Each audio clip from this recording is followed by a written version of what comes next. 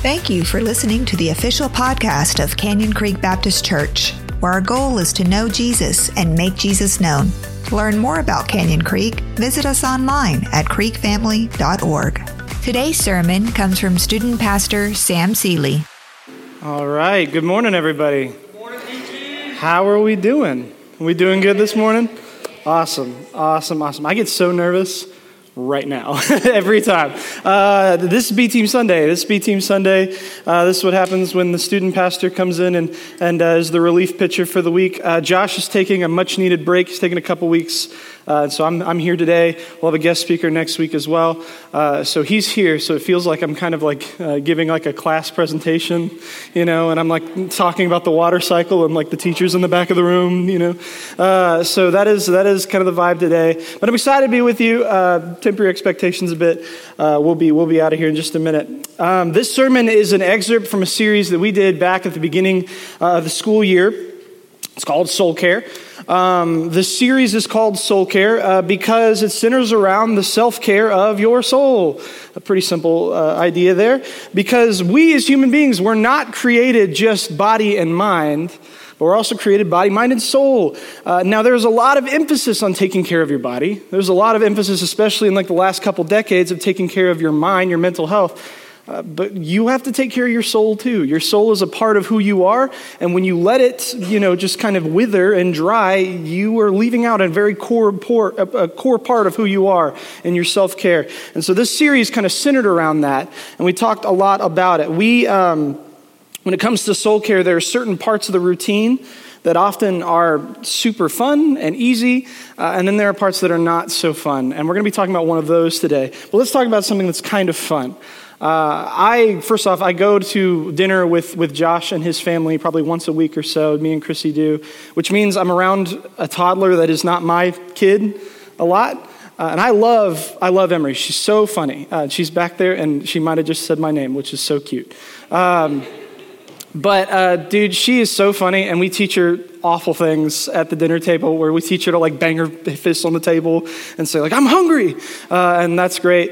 We all kinds of stuff. And then the best thing about having a toddler that's not yours is that when she starts to get fussy, you can kind of lean back and be like, hey man, you going to take care of your kid, which is awesome. I want nothing more than to be a dad one day. So I get to kind of live vicariously through Josh and that. It's great. But one of the things I've noticed is the kids are a little picky eaters. And so I eat around this child often. And there are definitely foods that are way more fun to eat than others. Emery loves cookies. And she loves French fries. And she says both of them in a really funny way. She says cookies, which is great. But when it comes to like real food, she's like, I'll eat it if I have to. Like when it comes to like meat and potatoes, when it comes to vegetables, she's like, if I have to. And she does. She eats a full balanced diet. But, there are definitely foods more fun. And we as adults know that too. There are foods that are way more fun than others. Real food is what she needs to grow, what we need to grow and live a healthy life. But that is so much less fun than like cookies and fries. Christians treat some parts of soul care like cookies and fries. There are parts that we love. We love praise. Praise comes supernaturally to us. We are built to praise, right? Austin has a great gig where he gets to lead people in worship. That is such a fun job to lead people in praise and worship. It comes easy to us. And it's super, super important. It's part of the soul care routine. Praise all the time. But there's a part of it that we kind of neglect. And part of it that we don't really look at. Some Christians just outright avoid it or don't even know that it's important. And we're talking about that today. It's called lamenting. Lamenting is what we're talking about today. So what is that? I think sometimes we in our Christianese kind of circles, we kind of say it so much that we forget what it means. And what is lament? A lament is a strong outpouring of grief or regret. It's an honest recognition and an outpouring of what we feel in our soul deep. When we've been a part of a tragedy, when we've been a part of a bad situation, when we've been hurt or been a part of hurting others, right? That is what lamenting it is, the outpouring of your soul. It's not just feeling sad. It is the outpouring of your soul. It is not just skin deep. It is to your core, right? It is deep, deep emotion. And can you see why it's already not so fun, right? Lamenting is so much more than just being sad. It's uncomfortable. And it's a vital first step in taking care of your soul. You have to do it. And I'm in no way, shape, or form saying that I'm like the Michael Jordan of like feelings, because I'm not. Like, I'm not good at this at all. You can ask my wife. I bury everything. And then one day it comes out, and it's not so great when it does, right? But I'm not very good at this. And in no way, shape, or form do I want you to think that I'm the best. But I've learned a lot kind of doing this sermon and talking about this series. And so I kind of want to share that with you today. So that takes us to where we're reading today in Psalm 13. If you'll turn there with me, Psalm chapter 13, we're going to read the whole thing. It's just 6 verses.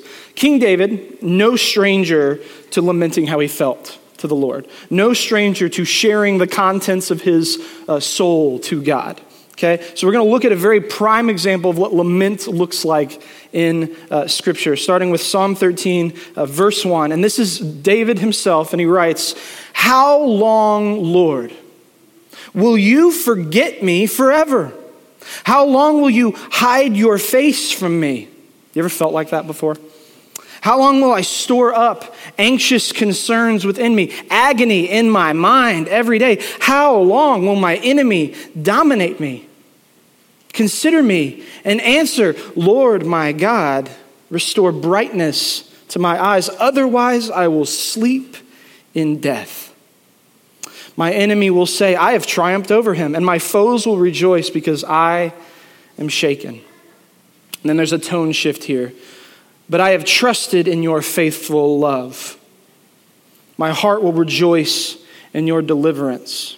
I will sing to the Lord because he has treated me generously."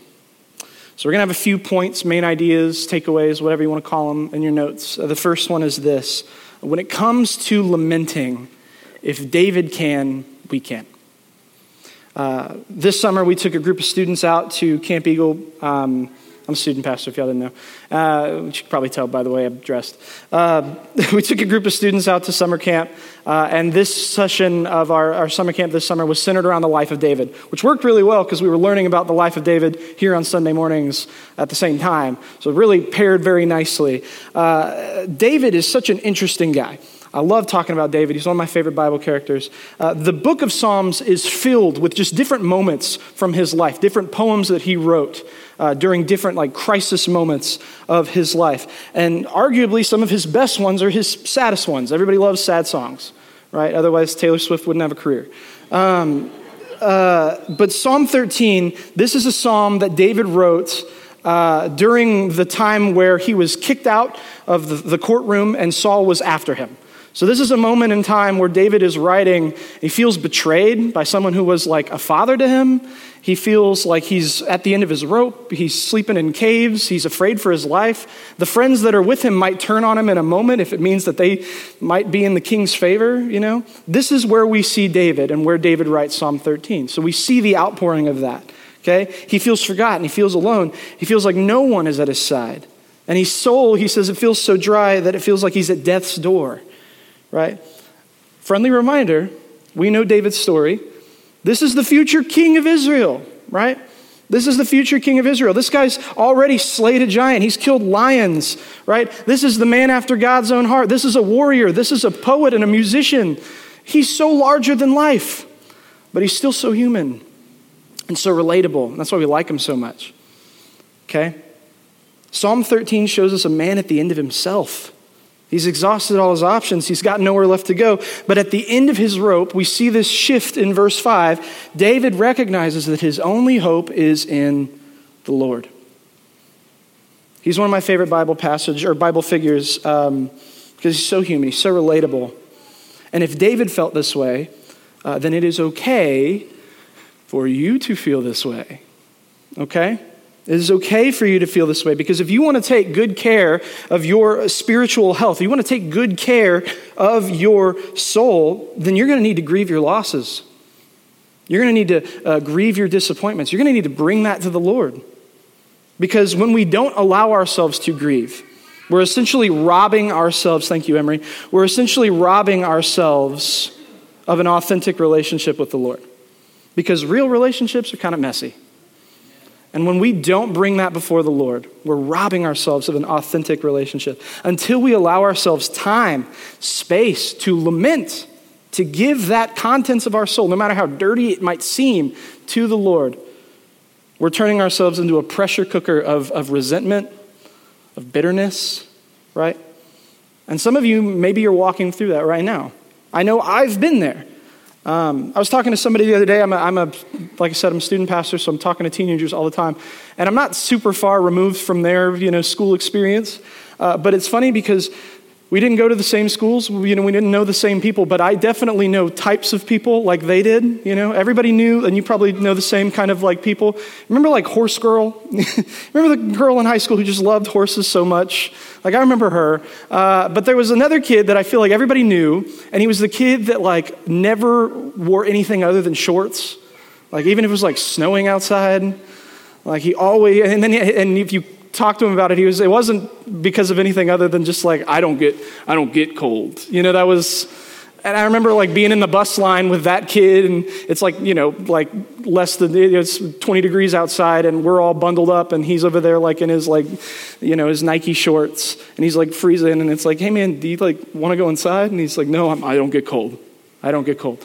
I don't know why there needs to be like needless suffering, But I feel like Christians, somewhere along the line, it became virtuous for us to just kind of like suffer in silence, keep it to ourselves. I don't know where we got the idea that like just keeping it all bottled up and putting it on the top shelf and like hoping it never sees the light of day. I don't know where we thought that made us holier or more righteous, but like we've been sold a lie, you guys. We have been sold a lie. Okay? There is no reason for us to needlessly suffer that. I'm not sure when it happened. Men were especially bad at this. Guys, I'm going to step on your toes a second. Give me a break. I love Man Night so very much. Man Night is one of my favorite things we do here at the church. It's once a month. Come see us first Sunday of the month. It's great. The first night we did Man Night a couple of years ago, we had a huge turnout, like 50 guys. It was great. Thing is, they didn't know what we did yet.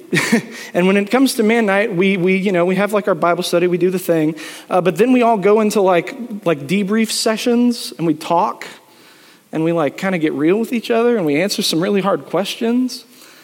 Nobody showed up after that. We didn't get that the next month because guys don't like doing that. We don't like doing that. And I don't know why we think it makes us stronger or if we share what we think or how we feel, it makes us weaker in some way. I don't know where it comes from because Jesus himself in Matthew chapter 5, top of the Sermon on the Mount, this is what he says. He says, "Blessed are those who mourn, for they shall be comforted. Blessed are those who mourn, for they shall be comforted." He doesn't say weaker. He doesn't say shamed. He says, blessed. So what are we doing keeping it to ourselves, right? When we bring our grief to the Lord, when we lament the contents of our soul, we will be comforted. We will be comforted. Do not rob yourself of that. This takes us to the idea number 2. When it comes to lamenting, it's not a professional relationship. It's not. I've shared my story with some of you guys before, especially the youth, obviously. When I came in view of a call, now like 4 and some change years ago, I kind of came up here and gave like a super like Cliff Notes version of my story. And so some of you might know it, but I grew up in a Christian home. I grew up living a block away from my country little Baptist church, and I went every day the doors were open. My mom was building and grounds. My dad was there anytime the doors. It was great. We loved it. I was saved and baptized after a VBS in 2007, so that should give me some time to that. Now you know how old I am. It was Game Day Central. If anybody remembers that VBS, anybody? No? Okay, that's fine. It was the sports one. I remember, being baptized after that, and my father was the one who actually got to do the baptism. It was awesome. 3 months later, my father passed away of lung cancer. And I remember being like super on fire for the Lord and just loving the Lord, and then all of a sudden feeling very betrayed, super confused. And I spent several years of my life just kind of in this limbo of going to church. My family leaned into church. We wanted to be there. But we also didn't want anybody to know we weren't okay, right? And so we got really good at pretending. We got really, really good at it. And And I carried that, and I thought that's just what you did. I thought that's what grief must be, is pretending, right? Pretending that it doesn't hurt, pretending that it's all okay, right? And that's not. And so my wife has to deal with me being, that emotionally unhealthy. We've known each other for 10 years now. So she met me during that point, where I didn't know what it meant to be emotionally healthy. I didn't know what it meant to really grieve, right? And so I resented my family for many years. I resented the Lord, but I was still serving God. I was worshiping. I led worship for many years when I was a teenager. And I love that. Praise is easy. That's the cookies and the fries, right? But I didn't want to really give up the contents of what I felt.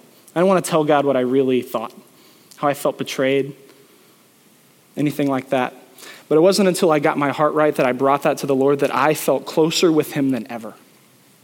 If you want to heal, if you want to get your heart right, then you have to bring that to the Lord, right? I used to think that my relationship with Jesus, it needed to be like strictly professional, like we both show up in suit and tie and we like shake hands and look each other in the eye and like sit down, like that's not what he asks of us. Like, I think a lot of young, like newer Christians think that way. I think we think that this is, strictly professional, and I'm new to the job, and, I don't want to tell the boss what I think because it might mean I'm cleaning out my office, But that's not what God wants from us. God does not want a business professional. He wants you, all of you, all of you. He does not ask for a handshake and eye contact. He just wants you. He just wants you. I think it's a lie from Satan himself that we think we have to shy away from giving the Lord what we feel. Right? Like he's over here and he's saying, whoa, that's the big man upstairs. You can't tell him how you really feel. But we can. That's what he wants. God wants all of us. And when you practice lament, when you acknowledge your grief, when you acknowledge your sorrow, when you acknowledge your shortcomings, your failures, whatever it might be, when you draw near to the Lord, because that's what you're doing, you will feel his presence. No matter how broken you are, no matter how dry your soul is, he promises to restore us. He promises to water our soul in those moments. And that takes us to the third idea. When it comes to lamenting, we are emotional by design. It's not a flaw. Okay? This is how David ends Psalm 13. Let's reread that. Verse 5. David says, "But I have trusted in your faithful love. My heart will rejoice and your deliverance. I will sing to the Lord because he's treated me generously." David ends this psalm with a moment of hope. He recognizes that the way he feels, those are real feelings, y'all. They ain't going nowhere. You got to do something with them. So you have to acknowledge them. But he knows that they will not last forever, right? I've trusted in your faithful love, Lord. I'll rejoice in your deliverance. These feelings, they have an expiration date, They're not always going to be here, but you always will, right? Feelings change, but God doesn't, right? God's goodness always is steadfast, right? Feelings aren't. And some people, you've heard Josh say this exact thing from the stage before. Some people on one side of the extreme, they think every feeling that you feel, there's no room for it in your faith. Keep it out, put it up on the shelf, bottle it, bury it, because your feelings, they can't be trusted. You're sinful, right? There's that side of the extreme. And what happens is those people bottle it all up. And then one day something happens. There's a crisis of faith moment because all of a sudden those feelings are out. And we know how you really feel. That's what happens. And those people have huge crisis of faith moments because they buried something for so long. And on the other side of the extreme, there are people who just live their life dictated by how they feel. They're so impulsive and they make every decision based off of how they're feeling in the moment. And they give their feelings so much weight. So where should we be? Somewhere in the middle. Somewhere in the middle. Okay? There's nothing good in the extremes, okay? Somewhere in the middle is where we need to be. Are your feelings real? Yes. Are you sinful and should you trust them? No, but yes. Right?